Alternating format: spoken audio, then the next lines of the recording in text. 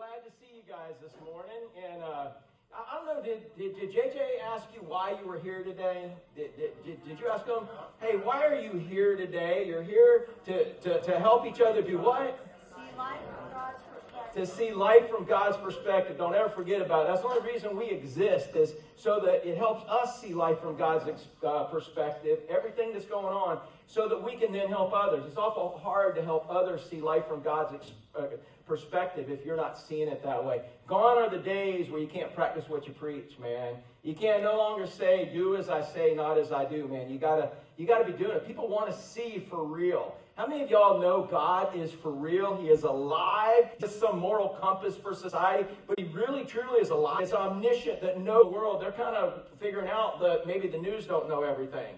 Maybe the politicians don't know anything. Maybe their doctors don't know everything, you know. They're figuring that out. And so God does.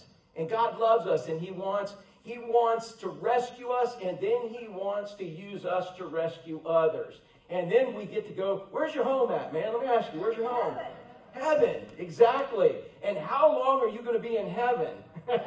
Forever. I got to do this, man. I just got to do it. I think the Holy Spirit wants somebody to see it. I'm picking up sand off the floor here. And Chris, you want to grab like 100 grains of sand off my feet for me? No? All right, I'll just do it, man. Right here, I share this a lot. I even put a meme up yesterday. Somebody I had seen where they took a few grains of sand. But if I could get you to imagine, there's 100 grains of sand right here between my fingers. And if each one of those represents a year of life, man, that's a big life. That's a long life. There's nobody in here that's even 100 years old. But eternity, represented by grains of sand, is not even represented by all the rest of the sand in the universe. Not represented by all the dirt. And that's how long we're going to be in heaven if we have Christ. So when we give our life to Christ, He's got a purpose from the time we're born again to the time He brings us home. And it's when we forget that purpose that we get in trouble. So I want to read to you guys something real super quick. Something I've been following it for a long time. It's called the Crude Little Life-Saving Station. How many of y'all ever heard about the Crude Little Life-Saving Station? All right, it was written, I don't know, maybe in the 1800s somewhere, but things don't change. And this is kind of the pilgrimage of most Christian organizations. And Christian organizations, from the church to, parachurch organizations, they're just made up of Christians. So this is what happens to most Christians. So listen carefully to this. It's just a little story somebody made up, but it's more true than you could even believe. It starts off and says, on a dangerous seacoast where shipwrecks often occur, there was once a crude little life-saving station, kind of like there was right down in Stewart there. The building was just a hut. There was only one boat, but a few devoted members that kept a constant watch over the sea. And with no thought for themselves, they went out day and night, tirelessly searching for the lost. Many lives were saved by this wonderful little station so that it became famous. Some of those who were saved and various others in the surrounding area wanted to become associated with the station and give their time and money and effort to support its work. New boats were bought, new crews were trained, the little life-saving station started to grow. Some of the new members of the life-saving station were unhappy that the building was so crude and poorly equipped. They felt that a more comfortable place should be provided as the first refuge for those who were saved from the sea. So they replaced the emergency cots with beds and put better furniture and an enlarged building. Now the life-saving station became a popular gathering place for its members. And they redecorated it beautifully and furnished it as sort of a club. You start to see something here?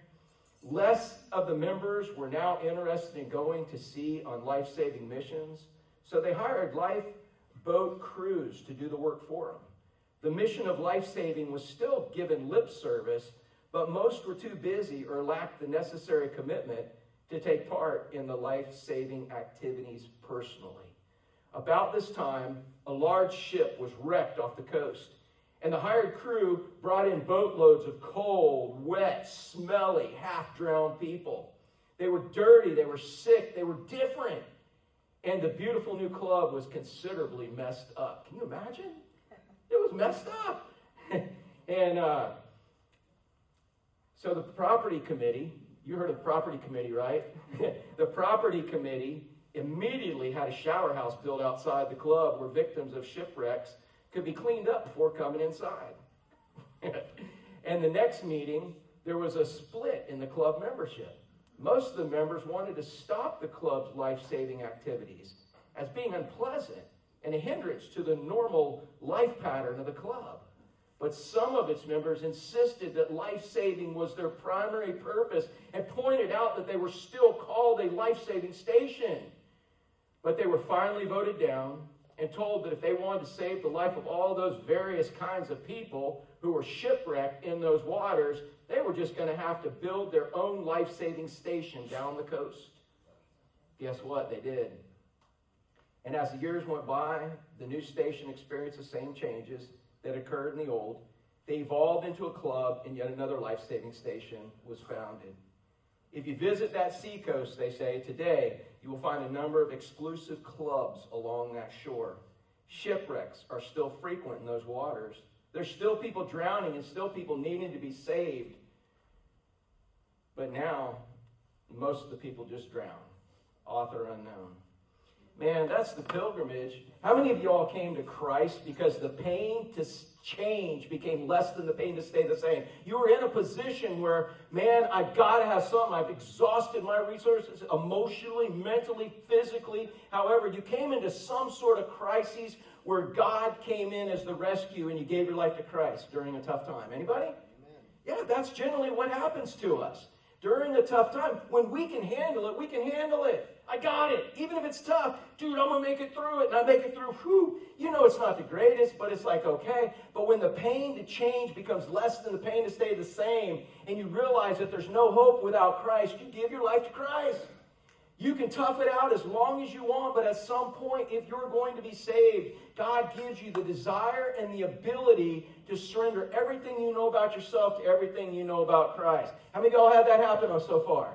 Right? We've done that. And many of us have. And if you haven't today, and God's giving you a desire to surrender yourself to Him, I want you to know that's not a desire you're mustering up in the flesh.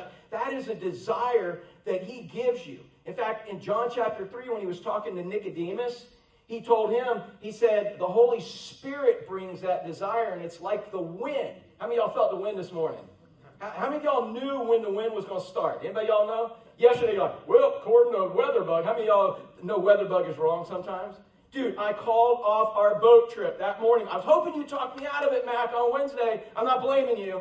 I'm not blaming you at all, but I looked and I'm like, oh, it's going to rain. It's surely going to rain in the afternoon, and it's going to be windy, and I called off the boat trip Wednesday. And how many of y'all know Wednesday did not get a drop of rain anywhere? It would have been awesome. I don't know what happened, but WeatherBug let me down.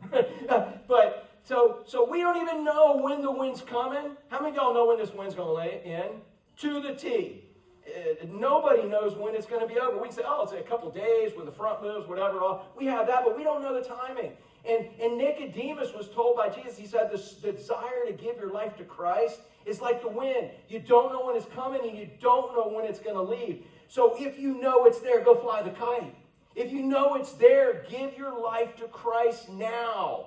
Because without that desire, just like Zane said, without the desire to give your life to Christ, you're not going to give your life to Christ. It's not going to happen. So you do it while He gives you that desire.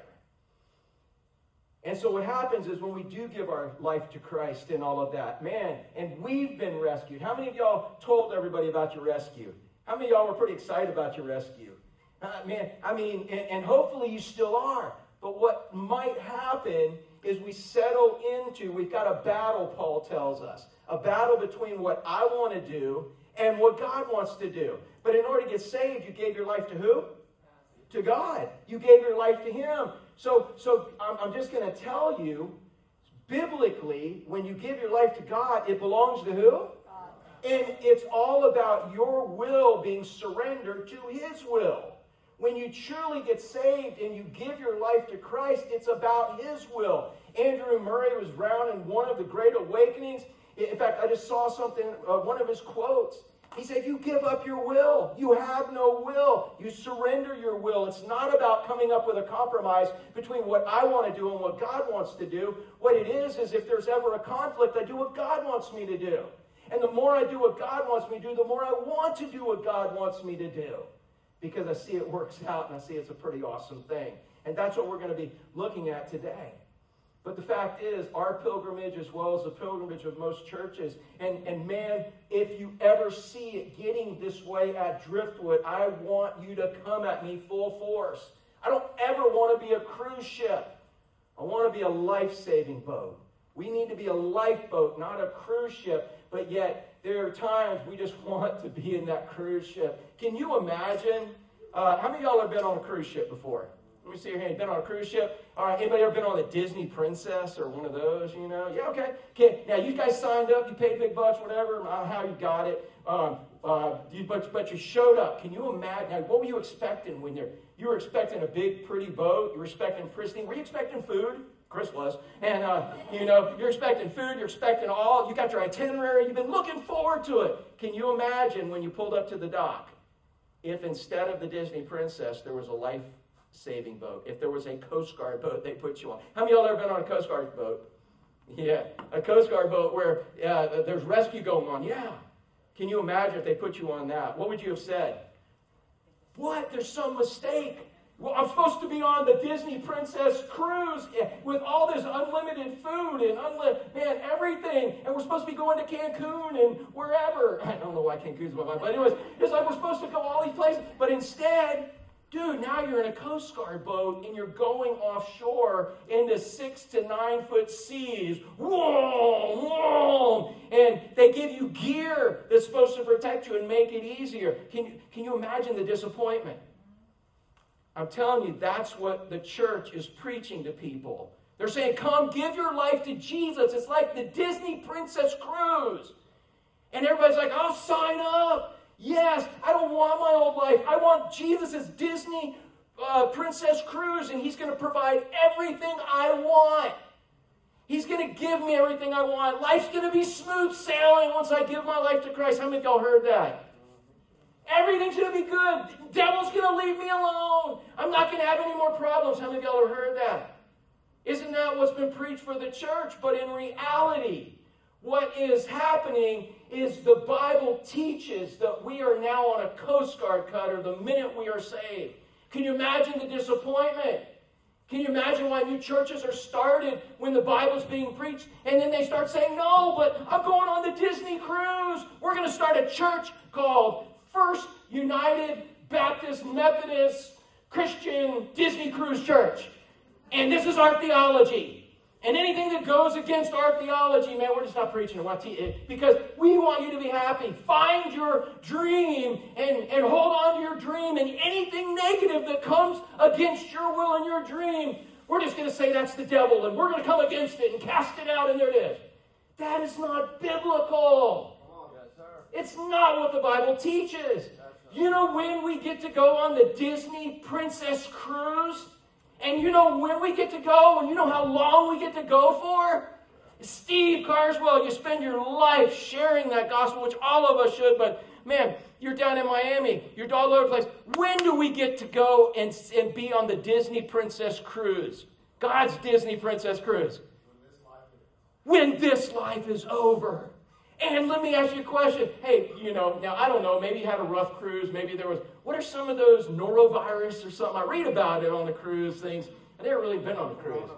Yeah, all those different viruses, cruisovirus and different things. But, dude, maybe then you want it over. But most people, the cruise is over. Guess what? When you die and you go to heaven, you have family that has Jesus and they have died and gone to heaven. They are on God's Princess cruise. And I'm saying that facetiously. They are on an all-expense-paid trip to paradise. Is that not awesome? And that's where you will be when you leave this planet. You're like, well, I want it now. Well, you know what? Go for it. You either get it now or you get it later. But the minute you give your life to Christ, he puts you on the Coast Guard cutter. And your job is to go rescue people who he brings in your life. How many of y'all know that? Amen. That is our job. And that is when it talks about, Steve, I know you guys like to use the verse about being a new creation in Christ. And when you're a new creation in Christ, what's that A word? Oh, he's talking to his daughter out. I'm just messing with what is the new word that we've been created to be? An ambassador. Yeah, an ambassador now for him. So we're Coast Guard guys on this Coast Guard boat rescuing people. And it's for a short period of time. Again, 100 grains. You want to count them? You don't want to, why? Because they were on my feet? Okay, all right. So, but 100 grains, man, for a short period of time. How many of y'all think you're going to be here another 100 years? How many of y'all think you think really you're going to be here another 100 years? Oh, man, I'm praying for you. I want to be here another 100 years. I can't wait to go on cruise. Don't cry for me when I die. Literally. You know biblically where I'm going to be. Celebrate it. And can't wait to get there too. Now, you got to go in God's timing. And there's some pretty cool stories that are going to happen while we're on that Coast Guard cutter, right, for God. There's some pretty cool things that God's going to do. So in fact, it's way more exciting on that Coast Guard cutter, I think, than it is on the cruise. Anybody ever get bored on a cruise? It's like, you can only eat so much, right? You know what I'm just saying? It's there. But dude, man, the adventures you have. I used to tell kids when I was a youth pastor, if you're bored, follow the Lord. If you're bored, follow the Lord, because you will not be bored ever again when you truly follow him, moment by moment by moment. It's like when you have that baby, Destiny. Right now you're like, oh, I'm going to spend every moment with this baby. And we'll give you a few months. No, hopefully we see you again. We will see you again at some point, right? But you understand that you're never going to go to the bathroom by yourself ever again. Ever. Period. Because even if you are, and Jack's like, here, take this baby. He's going to shove him under the door, whatever. At some point, yeah. It's going to be different. But, so listen, man. Here's the deal. The deal is what many believers allow themselves to drift into that cruise ship mentality instead of the rescue boat mentality. And the real fun is going to be in that rescue boat mentality. How many of y'all got some cool God stories?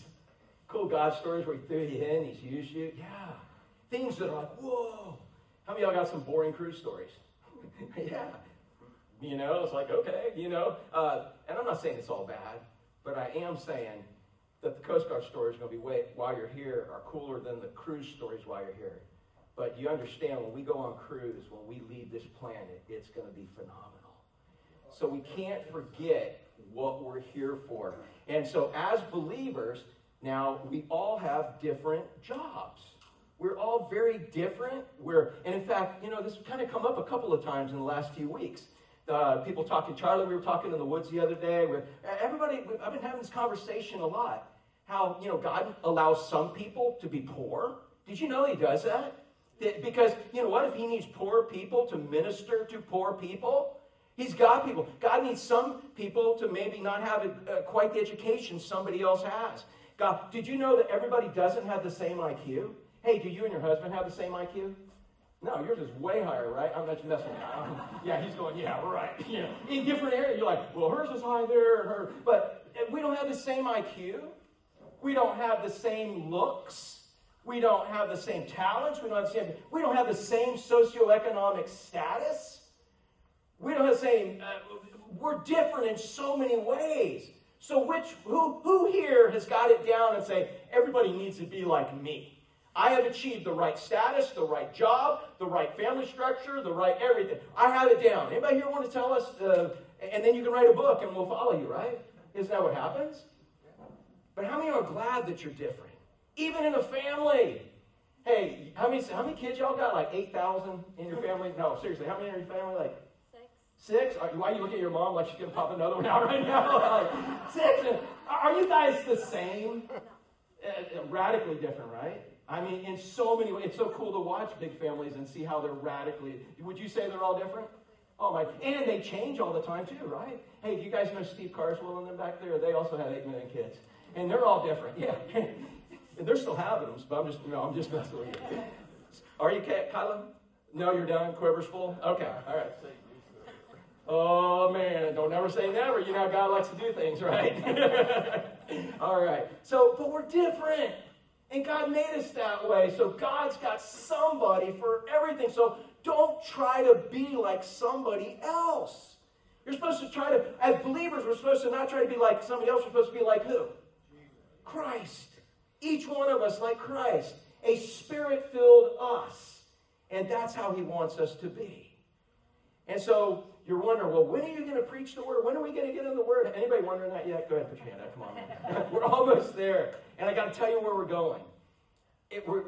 I started originally, we finished 1 Peter last week. And I'm like, originally, yeah, we're going in 2 Peter. Boom, boom. And then I study in 2 Peter. And God's like, no, I get personal devotion. I'm in Ephesians. He's like, do Ephesians. I'm like, yes. Ephesians, man. Ephesians, what a great book. And so I was ready for Ephesians. And a couple of weeks ago, he's like, oh, 1 John. And I started looking at 1 John. And I was ready to preach. Ashley even asked me today, what are you preaching on? What are you starting? I'm like, 1 John, man. Karen, 1 John. Prayer warriors, 1 John. I got prayer warriors here. And they're like, yeah, they've been praying for 1 John. I hope you haven't been praying for 1 John. I hope you've just been praying that I'll have what God wants me to have. And guess what? I got up yesterday morning. I'm like, all right, God, thinking about 1 John, thinking about the message. He said, it's not 1 John. I'm like, but come on. I even had somebody preach and say, you better have a good message because I am tired from praying for you. Not tired of praying for you, but tired from. I have prayer warriors praying for things. And I say, well, God, what is it? And I just started reading all those books again. And he just brought 1 or 2 Peter out. So wonderful. It's only 3 chapters. And we're not going to cover them all today. We could maybe, but no, we're just going to cover one little part of the first one. But we're going to be in 2 Peter. And what Peter is reminding his congregation of is this. He's saying, guys, if you will be Coast Guard coasties on a Coast Guard boat, and you will learn your job and learn how to use the equipment, you will have a blast. And one day you will then get to be on the cruise ship, and you'll be there forever. But for now, God's got some really cool things he wants to accomplish through you. But you have to realize that you are on a rescue boat and not a cruise ship. And that's where we start with this.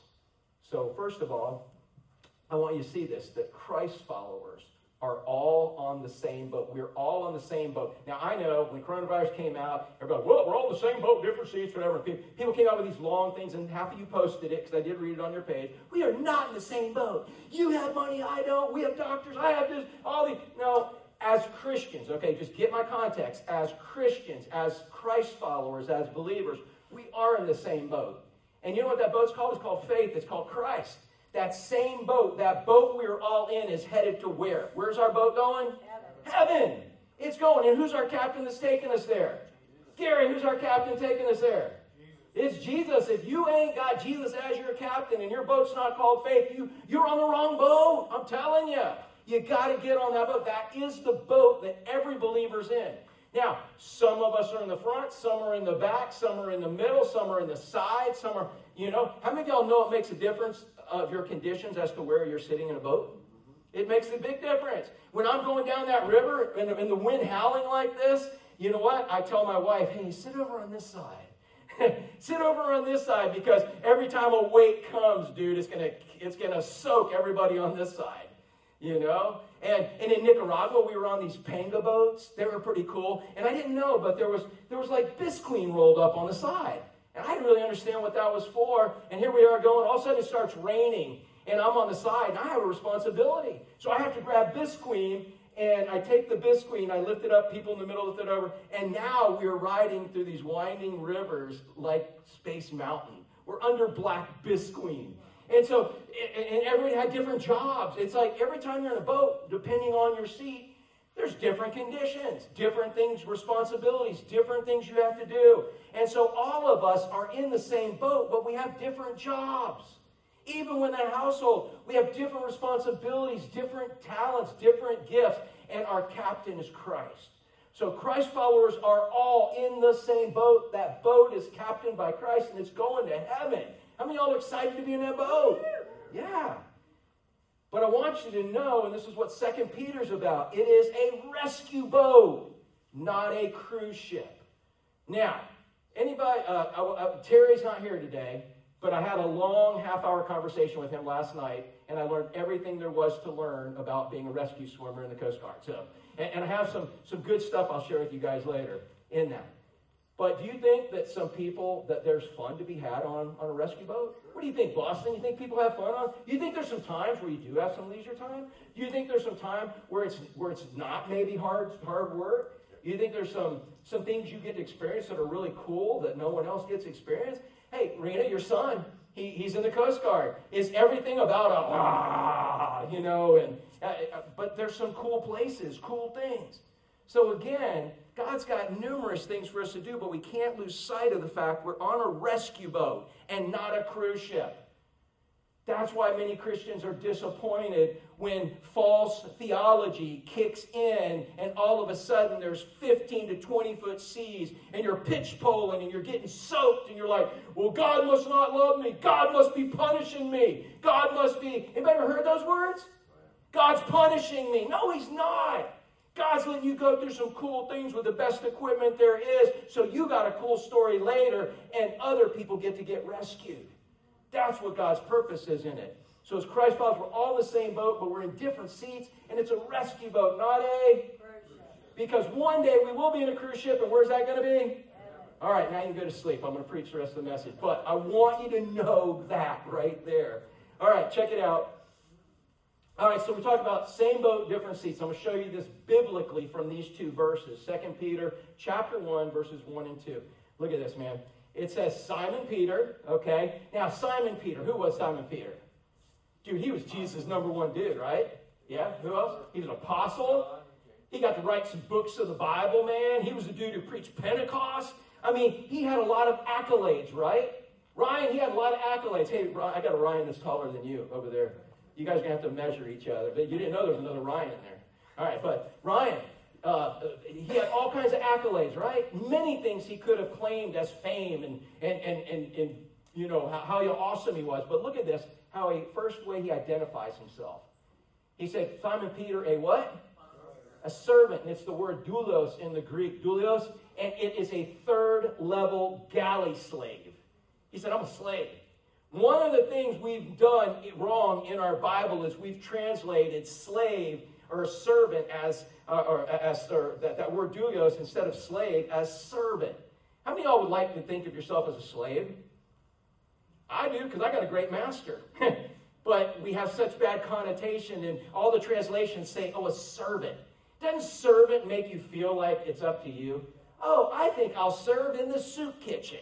I think I'll serve in the parking lot. I think I'll serve. As opposed to being a slave, Colleen, if you say, I'm a slave, what does that mean? Do you get to think where you're going to be a slave? Who does? Who tells you where you're going to be? Your master. And there's a big difference between the connotation. That's where we get these misnomers. We get this bad theology. I'm a servant. Oh, I'm serving in the choir. I'm serving in the soup kitchen. I'm serving here. I'm serving there. And I choose. As long as I got enough servant buttons, servant badges, I'm good. When does God want a servant, Charlie? Now. Yeah, now, which means all the time.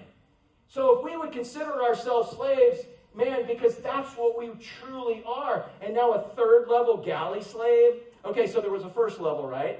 And how many of y'all would like to be a slave up on deck where the sunshine and fresh air? You're like, no, I have that alabaster skin. I think I'd rather be, well, I'll go below. Well, you know what second level was? Second level was where they rowed the boats. All the strong rowers would be in there. And then you know what the third level, the final level was? Help me out. It's a bilge. Everything from the first deck goes to the second deck. Everything Captain Mac from the second deck and first deck goes where? The third deck. And he says, I'm a third level galley slave, man. Galley, I guess they prepared food down there, which doesn't sound very wholesome, right? But it means I'm the lowest slave there is. It means and again, what he's saying is I don't call the shots. I have a master that's omniscient, that knows everything. I have a master that's omnipotent, that can do anything. And I have a master that's omnipresent. He's even down on that third level with me. I have a master that I worship. And I couldn't think of anything better to do than what that master has called me to do. That's the life of a believer. That's what he says we are. We're a slave. Can you say that? I am a slave. Say that. I am a slave. Whew, that's hard, isn't it? It sounds much better saying, oh, I'm serving the Lord. Right? I'm serving the Lord. That sounds so much better, and it feels better, because if he calls me to serve over here and I don't really want to, I can serve 3 times over here to make up the one place I didn't want to serve, right? Isn't that kind of how we view it? And all of a sudden, before we know it, we're serving now on a cruise ship instead of rescuing people on a rescue boat. It's too choppy for me. Third level, baby. All that comes down, all the starts there goes down. So Simon Peter says, man, I'm a slave. He could have called himself all kinds of things. I'm a slave and apostle of Jesus Christ. And it's important, you know what? Some people have an allegiance to a pastor. Some people have allegiance to a church. Some people have allegiance to a denomination or no denomination or whatever. But our allegiance spiritually needs to be to who? Jesus Christ. Yes.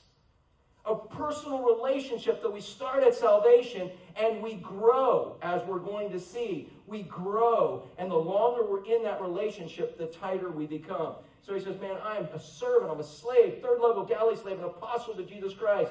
And he says, I'm writing this book, this little 3-chapter book, to those who have obtained this same faith, or the people that share this same precious faith. Now, Peter, he was a rough, tough white man, rough, tough fisherman. And in fact, when we do get to John, everybody thinks of John as this nice little effeminate dude that was always about love. He was actually, him and James, sons of thunder, when you study them, they were actually 2 rich brats that really went off on people when things didn't go their way. But Peter was just your average dude. Peter reminds me of your dad, Josh. Peter just gets in there and does what needs to be done, man, and just, I'm fishing, whatever. And how many times have you heard your dad say the word precious? You just choked on yourself, because that's not a word your dad would come out of. You would die if your dad said precious, right? But Peter was the same way, but Peter uses this word precious concerning the Word of God, concerning his faith, concerning God. He uses it more than any other person. Peter's always saying, dude, this is precious. He's talking about our faith. He said, this is written to all of you who share this same, what? Help me, just say it. How many of y'all are not precious speaking people? You would never say the word precious. Let me see your hand. Okay, good. Just Roger? All right. The rest of you are like, I ain't raised my hand to make me say it. No, I'm not going to make say it. Just say this, guys. For all of us, it's written to all of us who share the same what? Precious faith, man. If it's precious to Peter, dude, his relationship with Christ, man, to somebody who wouldn't even use the word precious, you know it's got to be precious. And he used it a lot. He's talking about our faith. But look at what he says. This is where I say we're all in the same boat, different seats. He says, you have obtained a faith of equal standing with ours. So you who've given your life to Christ are covered by his blood. You're saved by what he did on the cross and made the life after you're dead by his resurrection power. Man, how many of you, when you get to heaven, you're going to be like, oh, dude, there's Peter. Oh, whoa, it's going to be like meeting Hulk Hogan in the Miami airport for my mission team back in the day. Oh, my goodness, Hulk Hogan. Oh, my goodness, Shaquille O'Neal. We look at these people like celebrities, don't we? You know? And by the way, when my kids, I'm going to Trinidad, going to Jamaica on mission trips, they met Hulk Hogan. They met Shaquille O'Neal. They met these famous people, and they're getting ready to go on mission trips and share Jesus with people. You know what? When they came back, I asked, they were showing me their autographs they got from them. And I said, but did you tell them about Jesus? Oh, I can't tell them. And I was like, wow, do you really know why God put you with them? Just one word. It's not you that do it. It's God's word. He uses you as that mouthpiece. But check this out. There is no celebrity status in heaven. If anybody was going to have celebrity status beside Jesus, who would you think? Who are some of your heroes of the faith? Moses, dude. Yeah, man. Oh, I just want to touch Moses' foot. Dude, I touched Moses, man. Did you know, Brandon, how long you been saved now? 6 weeks. A couple months or so. Did you know if you died right now and went to heaven, that you and Moses are on equal footing? Do you know that you and Moses are the same, bro? Because how did Moses get saved? And how did you get saved? The blood of Christ. Our salvation is the same. He says we have a faith of equal standing. You see that? We have equal standing, and especially when, I've been saved 35 years. I've been saved 85 years. It doesn't matter if you've been saved. You've been saved by the blood of Christ, and we all have equal standing. Man, you know what I'm going to do when I see Elijah? Elijah's one of my guys. Elijah! Yeah, Morgan's probably going to be doing that too. Oh, that's so rad, Elijah. No, yeah. Literally, we're not going to be like idol worship and be like, oh, We're going to be like, aren't you grateful for what Jesus did? Before the cross, the Old Testament saints were looking forward to a Savior. We are looking back to the fact that there is a Savior, but we're all saved by that Savior. And we are all in the same boat. Did you know you're in the same boat with Moses, bro? I'm in the same boat with Elijah. Who else got some heroes of the Bible? Who? Barnabas. Yeah, the encourager. You're in the same boat with Barnabas. Who's your guy? Daniel. Yeah. Dude, the lions. Oh, Daniel. He's like, oh, man, the only way I could get through the lions is the same way you got through Corona, and that was the grace of God. Literally. Whatever you had to get through, we're getting through it the same way. And the same tools are available. And it's God that's putting us in each place in every time period.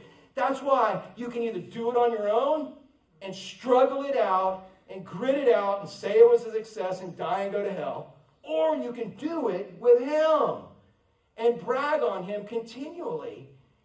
We're saved the same way. So, man, look at this. I'm writing this to those who have obtained. They share the same precious faith, a faith of equal standing with ours. Now, the disciples are going to have special places. There's going to be different levels of reward, but nobody is going to be discouraged. Nobody's going to be upset. I don't understand it, neither do you, and neither does any commentators. We do know Jesus said, invest what you got in Him. I will make it worth it. If Jesus made that kind of a promise about a return on investment, do you think He's going to deliver? Yeah. Way better than your stockbroker, or if you don't like to gamble, the lady who sold you the lottery tickets. Oh, I feel this is a good one. I feel this. No, Jesus said, whatever you invest in Him, He's going to make it well worth it. Hey, and Ralph, how much did He want us to invest in Him? Everything. Everything, because we gave Him our life. He doesn't want part of it. He wants it all. And He's going to make it worth it. So a faith of equal standing with ours. And look what the standing, it all came by the righteousness, the justice and fairness of our God and Savior, Jesus Christ, the only Savior. It came by His righteousness. So Jesus was God, stayed God, became completely human. How many of y'all fully understand that in your finite mind? I don't have a clue, dude. Same thing with the Trinity. I got a lot of learning to do when I get to heaven and I lose this finite body. But I just got to believe through faith. I got to believe through faith. He's God. He's man. And how many sins did Jesus commit while He was here? None. So when He died on a cross, He was not paying for His own sins. He was paying for whose? No. How many of y'all said ours? How many of y'all? I always say, when I answer that question, I always say mine. Whose sins did He pay for? Mine. Yeah. And He gave you the desire and ability to believe that. Do you know in 1 Corinthians it says that before you believe that, it was foolishness? It was crazy. How many of y'all remember those crazy days? You're like, dude, I don't believe that junk. That's crazy. That doesn't even make sense. That's why it's called faith. Because He gives you a little seed of faith. And if you use that seed of faith, He gives you more. But if you don't use it, what happens? You lose it. But if you take that little seed of faith He gives you and use it, dude, He grows it in you. How many of y'all are evidence that that seed grows? Yeah, that's it. So we're all saved by the righteousness. And again, this whole world wants to talk about justice. Let me put this thought to you, and I'll challenge every one of you on this, not an argument, but what more do we need to add to the word justice? You know what justice means? It's fairness. It's the fairness and righteousness of God who made everything and gets to call the shots. Anytime somebody puts another word with the word justice, they've got an agenda. There's something up. We do not need to put any other words with the word justice. We don't need to describe it in any other way, because justice is who God is. And whatever God does and whoever he is, that is love, that is justice, that is righteousness, that is fairness. And anytime we throw another word with it, we're tweaking God's definition of justice. And you watch how the world does that. Watch how we do it and how we get sucked into it. You want to know what justice is? Give your life to Christ. Receive grace, which is more than what you deserve, which is salvation. And he puts a heart in you, and as you follow him, you're going to see what justice is. And about the third point here coming up, you're going to see what it looks like. And it doesn't need anything else added to it, including the word social or whatever. Racial or economic or whatever. It includes it all. So he says the faith of equal standing with ours by the righteousness, justice, and fairness. That's how that word's translated in the Greek. And it's not of what our politicians say, not what you determine in your own household. It's what God and our Savior, Jesus Christ, determines. Because what's he the expert at? Everything. And if he's the expert and you disagree with him, what does that mean? You're wrong. Because he's the expert. So that's the first step, realizing, man, we're all in the same boat, just different seats. And we're all there because of the grace, the justice, the mercy of God. And so he goes on and says, man, because we're all in that equal faith, he said, may grace and peace be multiplied to you as you grow. Look at that. Multiplied to you as you grow in the knowledge. And I took that from other translations where they added that as you grow, because that's implied in the Greek. So this grace and peace is multiplied as you grow in the knowledge of God and our Lord and Savior. Now this word knowledge is not a head knowledge. It's the word gnosko in the Greek. And when it says Mary did not know a man before she was with when she was with Joseph, when it said she didn't know a man, what did that mean? It means she had no intimate relationship. The word gnosko in Scripture in the New Testament talks about when it says you didn't know somebody. It's talking about intimate relationship. It's not intellectual. It's an intimate relationship. And you only get that intimate relationship by experience with somebody, by doing life with them, by experiencing it. It's not, you know what we have right now? How many of y'all know we have internet experts? People that go on the internet and they study something and now they're experts. Josh, I quit picking on you because Josh, here's what we do, man. People who we know are like first time hearing. I know Josh for a long time, dude, all this stuff. But, man, we pick on y'all because we do say if we don't scare you off, welcome to the family. We try to scare you off. And if you do show back up, we know, man, you're here. All right. And if it's not the place, we'll help you find. But Josh, you like working for, can I tell you where you work? Or is that secret? For the FDA, right? USDA? Yeah, and you go inspect grow. Have you ever run across any grove guys or farmers that they're an expert and they're not? Because they studied some? You ever go against any guys coming out of college for your job that are experts that have never had a lick of experience, but they know everything they've been taught in college? So who's the real expert? You who've been doing it for so long, or them who just got out of college with a whole bunch of head knowledge? Who's the real expert? Yeah, that's you. Yeah, your dad keeps trying to get out of retirement, and they keep bringing him back. Why? Because he can walk into a grove and say, you need this, you need this, you need this, and it succeeds. When all these guys who have no real experience don't really know. How many of y'all would say experience is a better teacher, is the best teacher? You need to know there's not much value in classroom experience.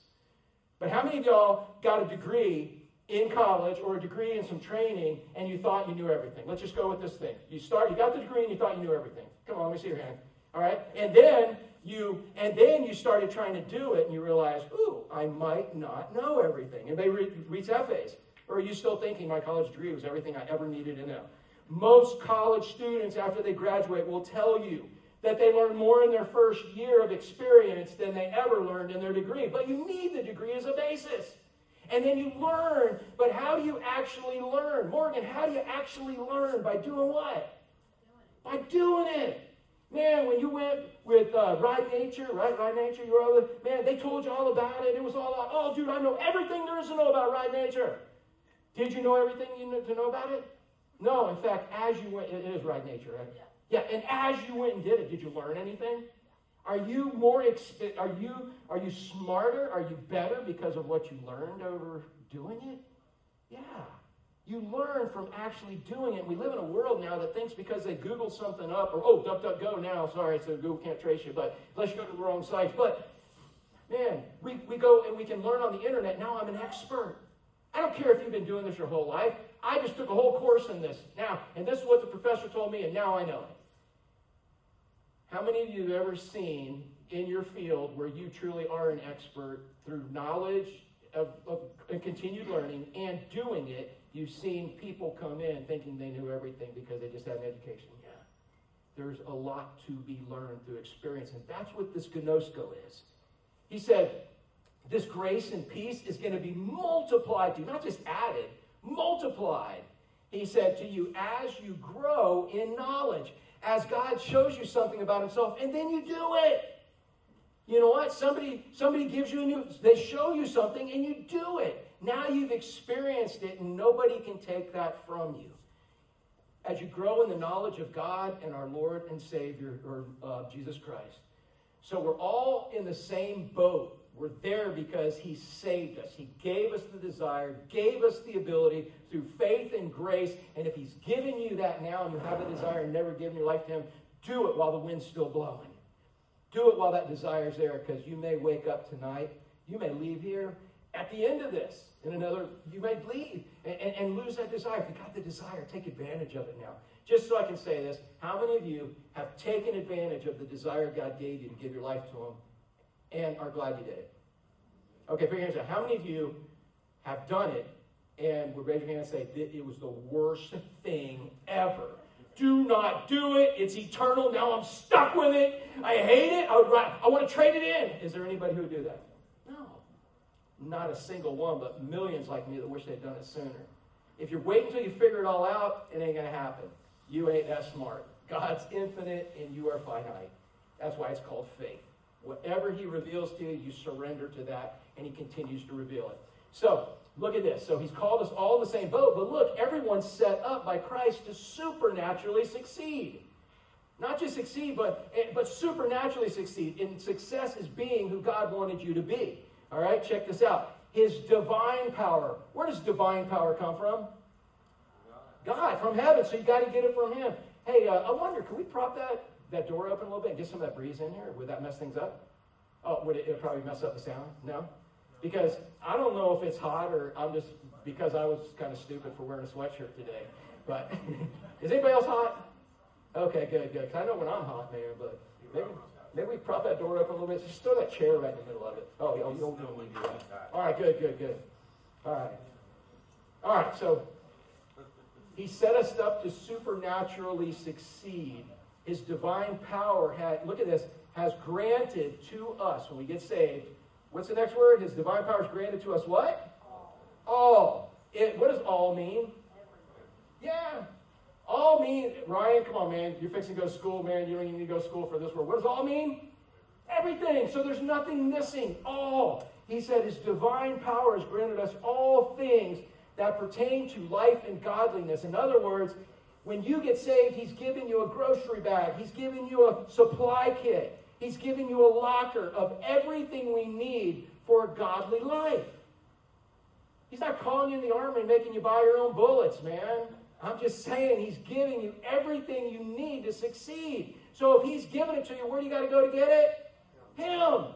So if he puts you in a rescue boat, all right, and you need things to stay dry, to stay warm, to be able to, be able to do your job, you get it. It gets issued from him.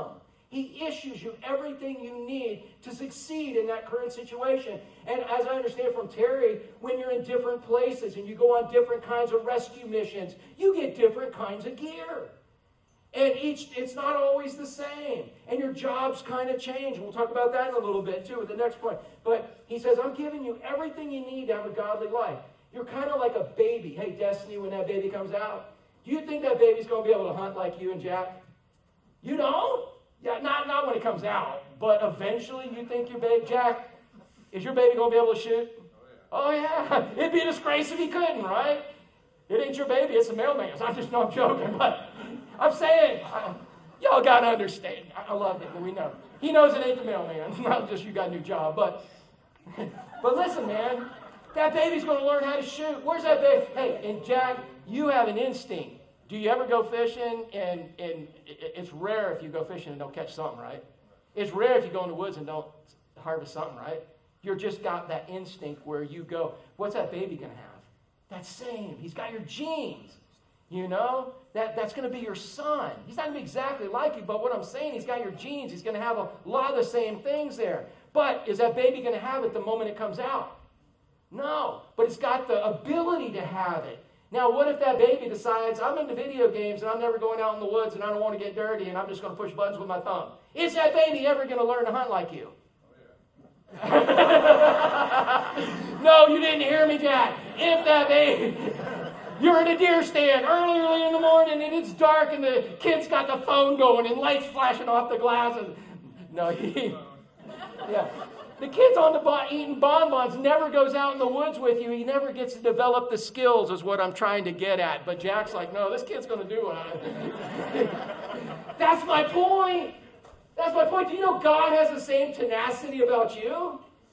He says, Paul even told us, whatever God started in you, he's going to be faithful to complete. But it would be really cool if you let him complete it while you're here. It would be a lot better if your son would just throw down the video game and just use a real trigger. You'd pull regular, go out in the woods and explore, right? Wouldn't that be, it would be much easier. And he could get to the place where you're at quicker with your wisdom, with your knowledge, with your ability. Are you going to make him go buy his own guns, like right off the bat when he's 5? All right, let me ask you that. Josh, how about Gunner? He buying his own guns right now? No. Who's buying his guns? Yeah. Oh, no, not even you, huh? Dad? Yeah. I'm just saying, guys, and you can apply this to anything. That baby comes in. My grandbabies. Ashley just posted a picture of Alana and said, looks like we got another water baby. Duh! It's like, yes, of course you got another water baby. She'll be a woods baby too. But yeah, she's primarily going to be a water baby because we all have that potential to be like God. But the only way we become like God is by experiencing it and do it and develop the gifts that God has given us. He said his divine powers granted us all things that pertain to life and godliness. Everything we need for godly life. And it's like a baby. We have to grow. It's not like we just sit back and God just through osmosis makes us like him. What does he use to make us like him? Trials. Blessings, all kinds of, every single thing we go through is there for his glory and our good. It's to make us more like him. That's why we strive so hard here to do what? To help each other see life from God's perspective.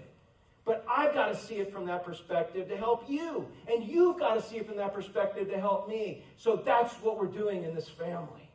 Is we're helping each other see life from God's perspective because, hey, is there ever going to be a time where your son will be like, oh, there's too many mosquitoes? That's destiny even sometimes, right? No, I'm just like, here, put a thermocell in your pants. No, I'm just like, but literally, it's like you think he's ever going to whine when you have him out there?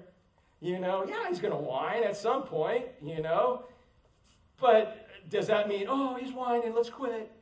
Oh, it's too tough, we won't do it anymore. No, whining's part of it. Whining is part of life. And it's better when you figure out whining isn't any good and you just actually start doing it. And then you start enjoying it. Now the benefits of going through those tough things are worth much more than the hardships that you went through. And again, you know when they're really going to be worth it? When we get to the banquet on the cruise ship. We get to the banquet on the cruise ship, that's when it's all going to be worth it for us. But it ain't real bad while we're here. His divine powers grant us all things that pertain to life and godliness, everything we need to live a godly life. But it's gained through knowledge of him who called us to his own glory and excellence. Listen to what this means. And you know what? I think we're going to cut this message in half, not for any other reason other than the fact I think this is where God wants us to stop and what he wants us to think about today. I got a lot of people praying. And I just really feel the Holy Spirit kind of wanted to end kind of with this part, and we'll pick the next ones up next week. But check this out. His divine power has given us everything we need. We're like a little baby. We have to grow. But how do we grow? He says we grow through the knowledge. Again, that word knowledge is gnosko. That's the experience. You do it, and now you're not. Not that I'm a Jimmy Buffett fan or a hero or he's a worshiper, a parrot head or whatever anymore. I don't even know who he is anymore. But I'm just saying, back then, there was a song, Changes in Latitudes, Changes in Attitudes. Anybody heard of it before? Yeah, he said, don't ever try to describe the ocean if you've never seen it. Why? Who knows the line? Come on. Don't ever try to describe the ocean if you've never seen it. You might just end up being wrong. Yeah. And it's like you really don't know anything until you've really experienced it. And once you've experienced it, people can't take that away from you. That's your testimony. That's how we make Scripture real. You can memorize all the Scripture you want, but until you actually apply it to your life, it's not alive in you. It's not real. It's there, but man, once you've really had it work in your life, now you can always come back to it. Gnosko is not a head knowledge, it's an experiential knowledge. We try out. God says, do it, and we do it, and it works. And now we can continue to do it. So he says, the way we realize that we have everything for God to live in is through getting to know more of what he wants us to do and actually doing it.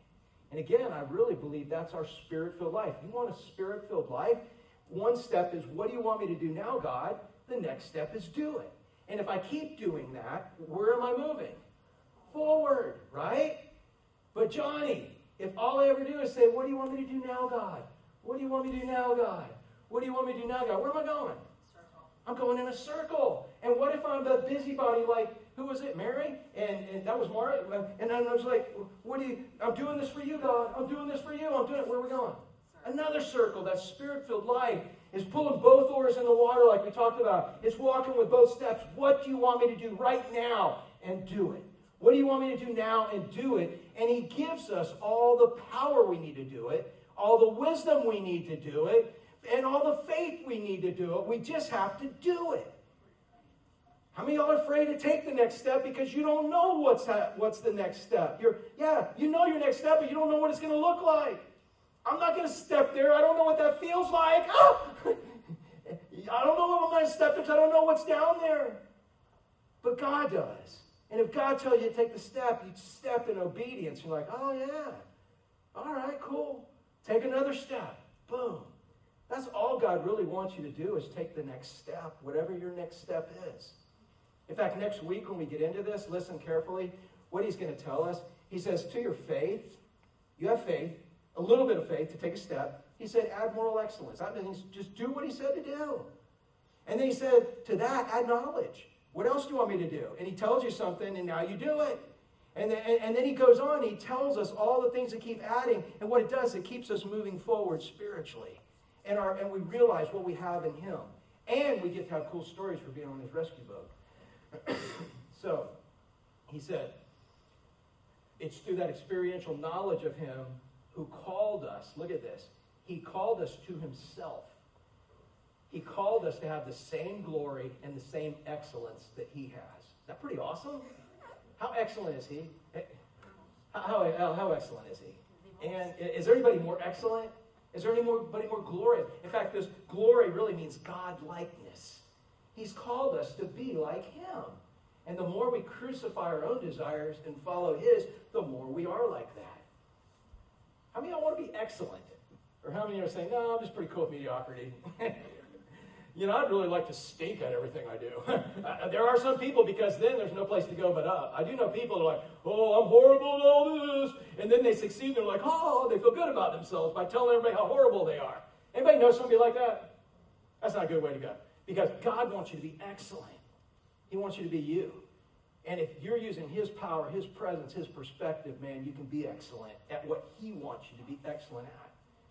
So look at this. It says, by which he has granted us his, what's this word Peter's using again? Precious. And very great promises. Now he's saying God's promises are precious. Charlie, what makes God's promises so precious? Is that he helps us to grow in faith. Okay, so he helps us. What else? What else? Boston, what would you... Carol, I haven't picked on you all day today. What makes his promises so precious? They're forever. All right, good. Josh and Karen, I didn't scare you off last week. Y'all are back at least this week, all right? Karen, what makes his promise so precious? Yeah, they're directed to us. They're forever. Anyone else? Steve, what makes his promise so precious to you? They're what?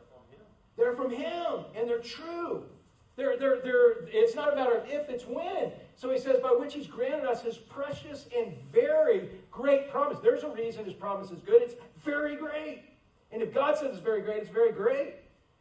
And it's a very great promise. So that through them, through the promises he gives you, you may be partakers, or you get to share in his nature.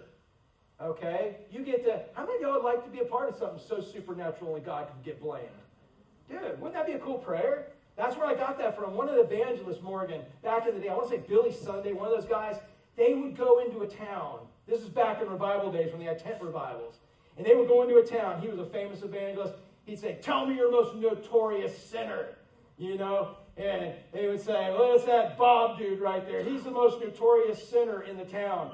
So they would get the whole church together, including him, and they'd go knock on Bob's door. Bob would slam it in his face. Bob would pull out shotguns. I got rocks all over there. And they would kneel down in his house, and they would just pray. You think that worked? They prayed, and they prayed, and they prayed. And they had the first night of revival, and Bob didn't show up. They'd keep praying, and they'd keep knocking on his door. And about the third, fourth night, man, Bob would walk down the aisle in the revival. Everybody would go, oh, and almost faint, because Bob would just be like, I got to give my life to Jesus. And it was through the power of that prayer. And you know what Billy Sunday's prayer was? I think it was Billy Sunday. If not, it was one of those guys. But his prayer was, God, do something so supernatural, only you could get blamed. And for Bob to walk down that aisle and give his life to Christ, that was so supernatural, only God could get the credit for that. Man, what if we prayed that way? What if we prayed that way for all the things we got going on? God, do this in such a supernatural way that only you could get blamed. You know why we don't? Because sometimes that's hard. Sometimes it takes more faith. Sometimes God doesn't do it immediately in the way we want it. Instead, we're like, do it this way, plan A, here, do it this way, step 1, 2, 3, and God just says, no, man, I want to do this in a way that everybody knows it's me. And sometimes we're not patient enough. You know, when we used to go on the mission field, like into Trinidad and Jamaica, I'd bring a bunch of teenagers and stuff. We do all these vacation Bible schools and different stuff. And we'd bring all our supplies, and we'd run out of some or something. We'd need something. You know what we do in America if we did that? We'd just go to Walmart. We'd go to Publix. Go buy more cupcakes. Go buy more cookies. Go buy more balloons. Go buy... In Trinidad and Haiti and different places, you know what we do there? Pray. God, we don't have anything. What do we do? And God shows us things. And we're like, oh my goodness, look what God... And we figure out new things. So often in America, we have our plan A, which is God. But if it doesn't work out the way we want, we go to plan B, plan C, plan D. When God really wants to just be plan A, and he wants us to wait. So man, I'm almost done here. Look at this. The divine nature. He wants us to share in his divine nature. But you got to have the guts to do that. But look at the other advantage of his promises. This is probably a pretty cool one. It says, having escaped and continually escaping from the corruption that is in this world because of sinful human desires. I just wonder, I don't want you to raise your hand, but how many of you have sinful human desires that get you every once in a while? And all of a sudden you're like, oh, God, I did it again. I didn't do what I wanted to do. Oh, I did the thing I didn't want to do again. Is there anybody, I will ask you to raise your hand. Anybody here experience that? Yeah. And I'm not going to ask you what it is. I promise I won't ask you what it is. Unless you want to just tell us. No, I'm just joking. But literally, do you understand you're in good company? That's the way the Apostle Paul lived. He so wanted to please God. He's like, oh, I didn't do what God wanted. Oh, my goodness, I did what he didn't want. You know what's worse than that? Not even caring what God wanted.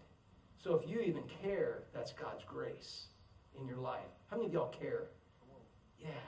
So don't beat yourself up when you keep, oh, I did it. But instead, don't get caught off guard. Take his promises and realize the devil can't make you do anything. I don't have to do it. If I just did it, I don't have to continue. Or if I didn't do it and I should have, I have the power. I can do it. God, please help me with faith. I believe, but help me in my unbelief. So he says that his promises will help us continually escape the corruption that's in the world. Is there anybody here that would admit this world's a little corrupt? Is there any corner we can look where you don't see corruption? Do we not deal with corruption? John, you've been dealing with it in the medical world. You deal with it in construction. I could pull all these. We deal with corruption in all different levels. Wouldn't it be good to have an expert help us with corruption? Instead of, hi, if you speak English, press 1. Oh, if you would like to speak to a representative, well, good luck. But if you'd like our automated service and you'd like to know where our website is and you would like to, here, Lord Jesus, I've opened your word and here's the Bible. Here's your promise to me, God. I know that it's not a matter of if, it's a matter of when, so give me that patience. Help me endure joyfully under a heavy load as I go through this, Lord. Help me to see this from your perspective and know that there is light at the end of the tunnel. Know that you're going to make me better through this. And you're going to get glory through it. That's way better than pushing all them buttons on the recording. And it's just called prayer. I got to say this, I'm not bragging on Karen or whatever, but it kind of came up in our Wednesday night Bible study. Karen texted me in the morning, Wednesday, and was like, oh my goodness, do you have anything to pray for? I mean, that was the tone of it. And evidently she must have called other people. And if she didn't call you, give her your number. But I was wondering, why is Karen praying for everybody on Wednesday? Later on in Proverbs that night, when we're doing our Bible study online and at Terry and Fernanda's house, it came up and said, Karen, so what do you do to do the right thing instead of the wrong thing when you're being led? And she's like, well, that's why I called you this morning.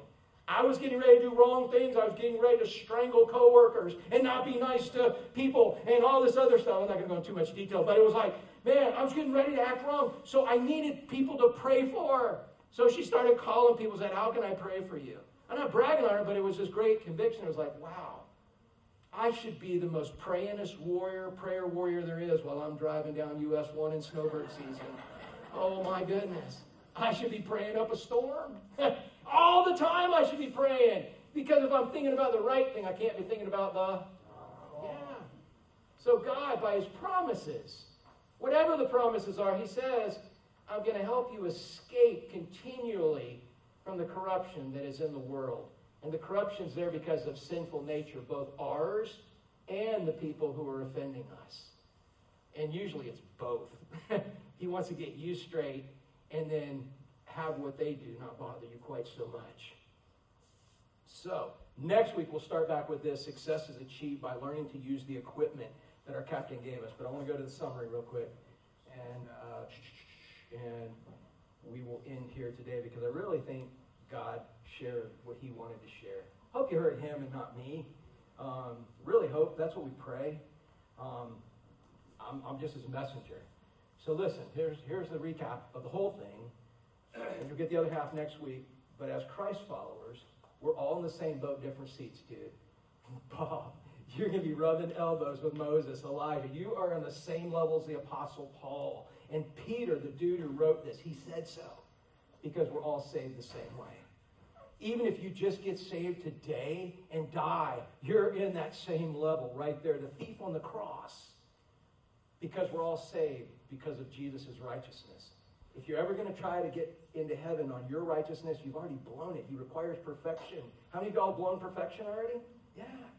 You can't achieve it. He did and wants to apply it to you. So as Christ followers, we're all in the same boat, but we're in different seats. We all have been set up by Christ to supernaturally succeed. You've got everything you need to succeed in everything God brings you into. And if you don't know what that is, you need it, and you don't know what it is, pray. Pray and ask him.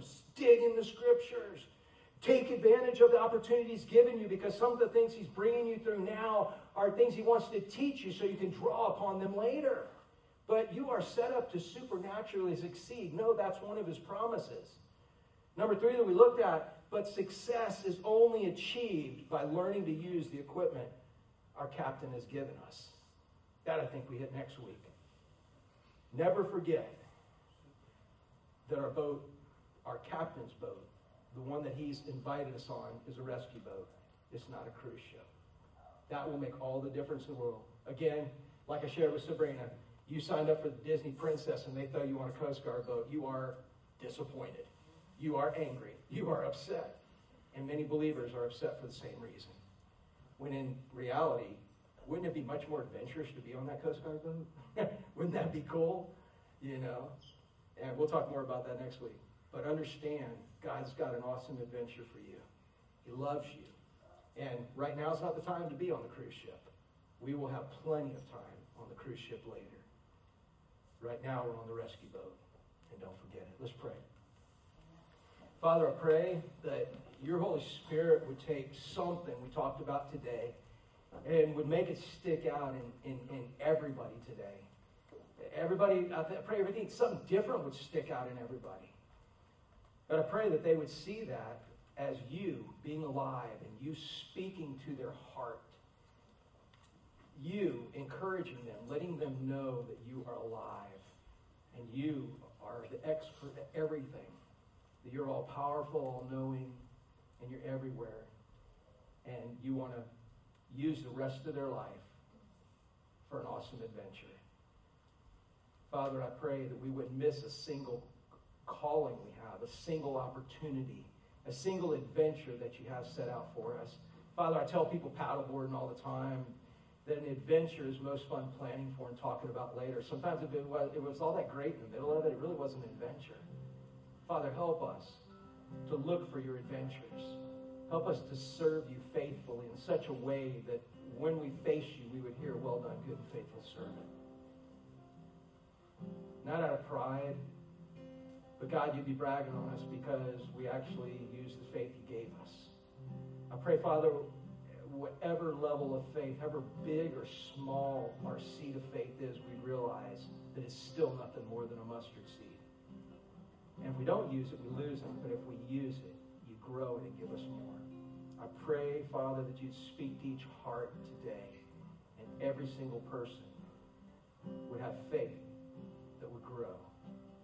And if someone's here that's never truly given their life to you, they don't know they're going to heaven when they die.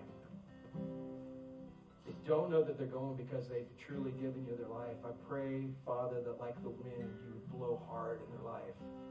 And you wouldn't let them go. You would just keep persistent with that desire to surrender everything they know about themselves, everything they know about you. Don't let them sleep. Father, I'm not asking for them to be miserable, but if that's what it takes so they wouldn't be miserable in eternity, I pray you would just not let up until you have their attention here on earth. Father, as we talked about, there's nobody who's given their life to you and wish they hadn't, but thousands like me wish they had done it sooner. So if someone needs to be saved, Father, do the most awesome miracle that's being done today, and that is taking a spiritually dead person and making them spiritually alive. And take us who are alive, and Father, give us the guts to use your grace to become more alive in you. And I pray for these things in Jesus' name. Amen.